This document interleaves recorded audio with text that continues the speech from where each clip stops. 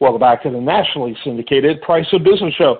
I'm your host, Kevin Price, talking to you about you and your business. Chris Kidd, show favorite, personal favorite, longtime contributor on the Price of Business. We call him the money man here on the Price of Business Show, which is, that's pretty impressive considering the billionaires, some of the leading financial personalities that we have on the show and financial advisors, for us to give him such a title. But it fits because this guy does such an incredibly good job of providing clarity around money, which is a nightmare for many people.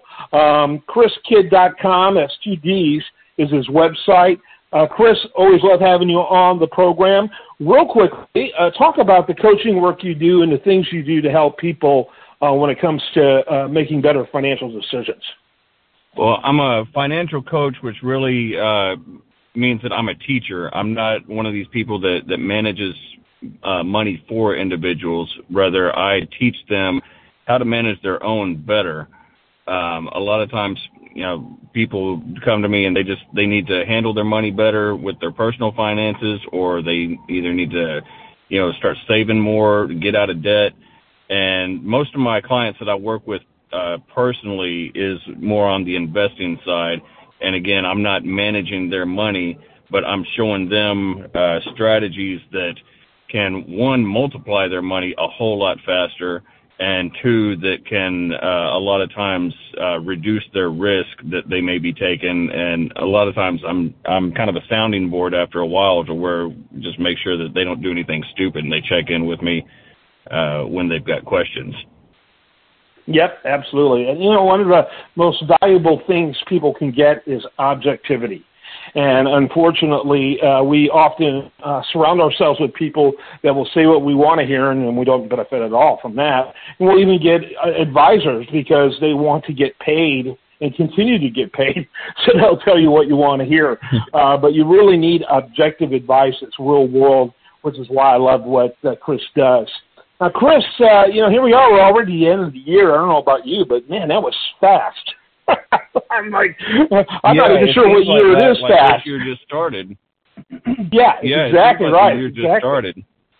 Yeah. There's the old saying is that when you're old, the days are long and Yes, when you're old, the days are long and the years are short. When you're young, the days are short and the years are long.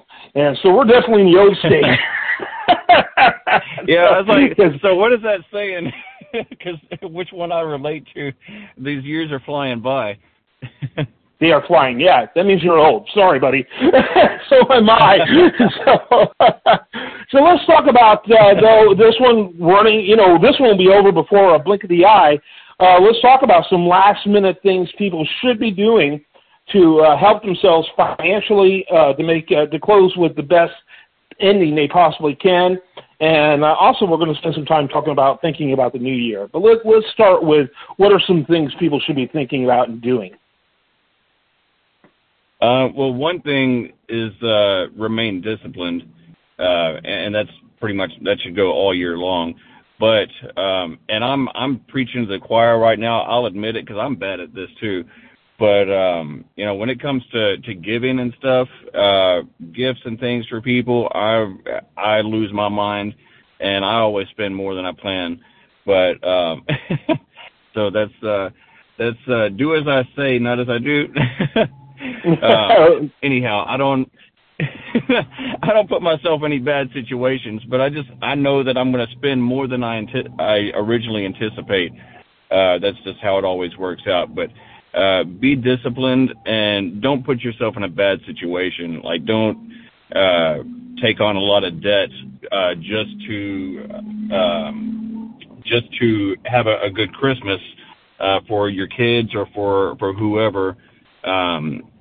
And one of the things that I actually wrote in my book, Defeating Debt, which would be really controversial, and this isn't really the time of year to implement this. It would be something to kind of prepare them for ahead of time. You don't get right up to Christmas and then be like, oh, you know what? This year we're going to go feed the homeless or something, and we're going to donate, time and talent and treasure, and we're going to do something for other people. rather than do something big for us. So that is an idea, and it'd be very fulfilling for families and the kids as well. I'm not saying don't get any kind of gifts, but you can tone it down and then take the kids to give them a whole different experience and see what it's like for some other people who may not have as much. And the fulfillment that you get for being able to help in those situations is worth more than any kind of toy. Oh, yeah. And we, when my kids were little, we did that as a family quite often. We would go shopping together and buy stuff for a homeless shelter that was for families, not for singles. And man, talk about profound. They were blessed. My kids were blessed. I was blessed. It was a great learning example. And to this day, my adult kids talk about that, and they try to emulate similar things with my grandkids. And so it's an incredible multi-generational legacy. And, and you don't have to do a lot. You don't have to do something for everyone. These kind of organizations have a list of specific needs, and they gladly take them and provide them, and they can make a big difference. A point you're really making is really and you don't have to. Go ahead.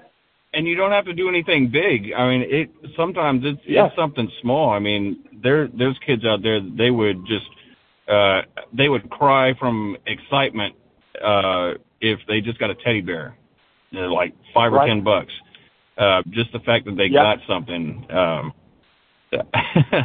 I'm gonna get myself worked up thinking about these situations. But anyhow, go ahead. Sorry.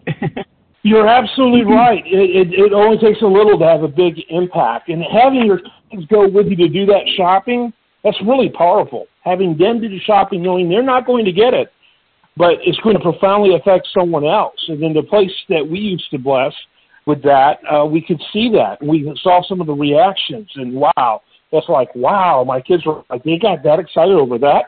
And because it'd be modest, because we were trying to help as many as we could. But it has a profound impact. But what you say also ties in with the tax season, correct? January, by December 30th or 31st, I should know by now, that last day of December, a lot happens that you have to have done to leverage and maximize your tax situation. And so one of the big things, of course, is tax-deductible gifts. Talk a little bit about that and make sure you got that done. Yeah, that's definitely a good one. So one of the best gifts that everybody loves is money. So you can give up to for this year tax-free as like gifts. Like if you've got you need to get rid of some money, you can give each kid up to $16,000 this year. And I wouldn't necessarily put it in their pocket. I would give it to them and then say, hey, we're going to put this aside, invest it or something. We'll make it, go work, let them spend a little bit. But people can do whatever they want with that. That's just my personal opinion. But that's one thing they can do. A lot of times, myself and other business friends of mine, if we're in a situation where we're going to owe some money, go try to find something that can be used for your business that can be written off. A lot of times a vehicle, like my truck. I've got a truck that it's over the certain weight limit that it has to qualify. But if it is, then you can deduct the full amount of whatever that is. I know a lot of people are familiar with Grant Cardone. He bought a jet several years ago, or the first jet that he had bought.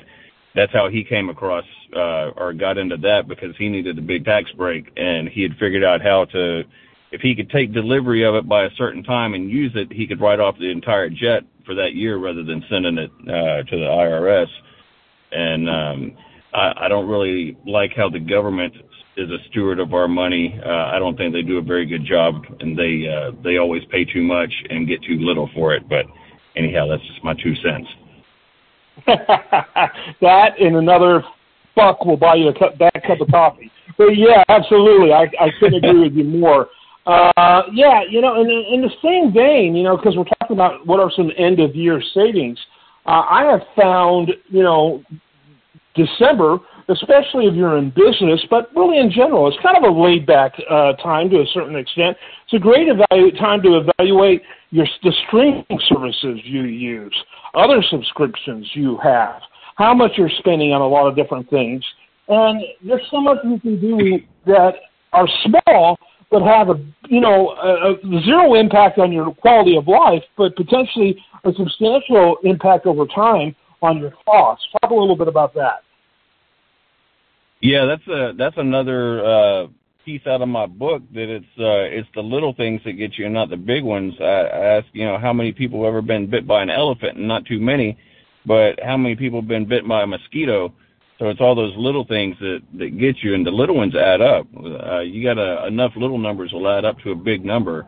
And a lot of times, in fact, I just did this. I just knocked $100 off my monthly cable bill because I called because I was mad at my service was acting up, and I've been having some issues with it. So I was without internet for I don't remember how long, but I hate doing this, but I spent 2 hours on the phone.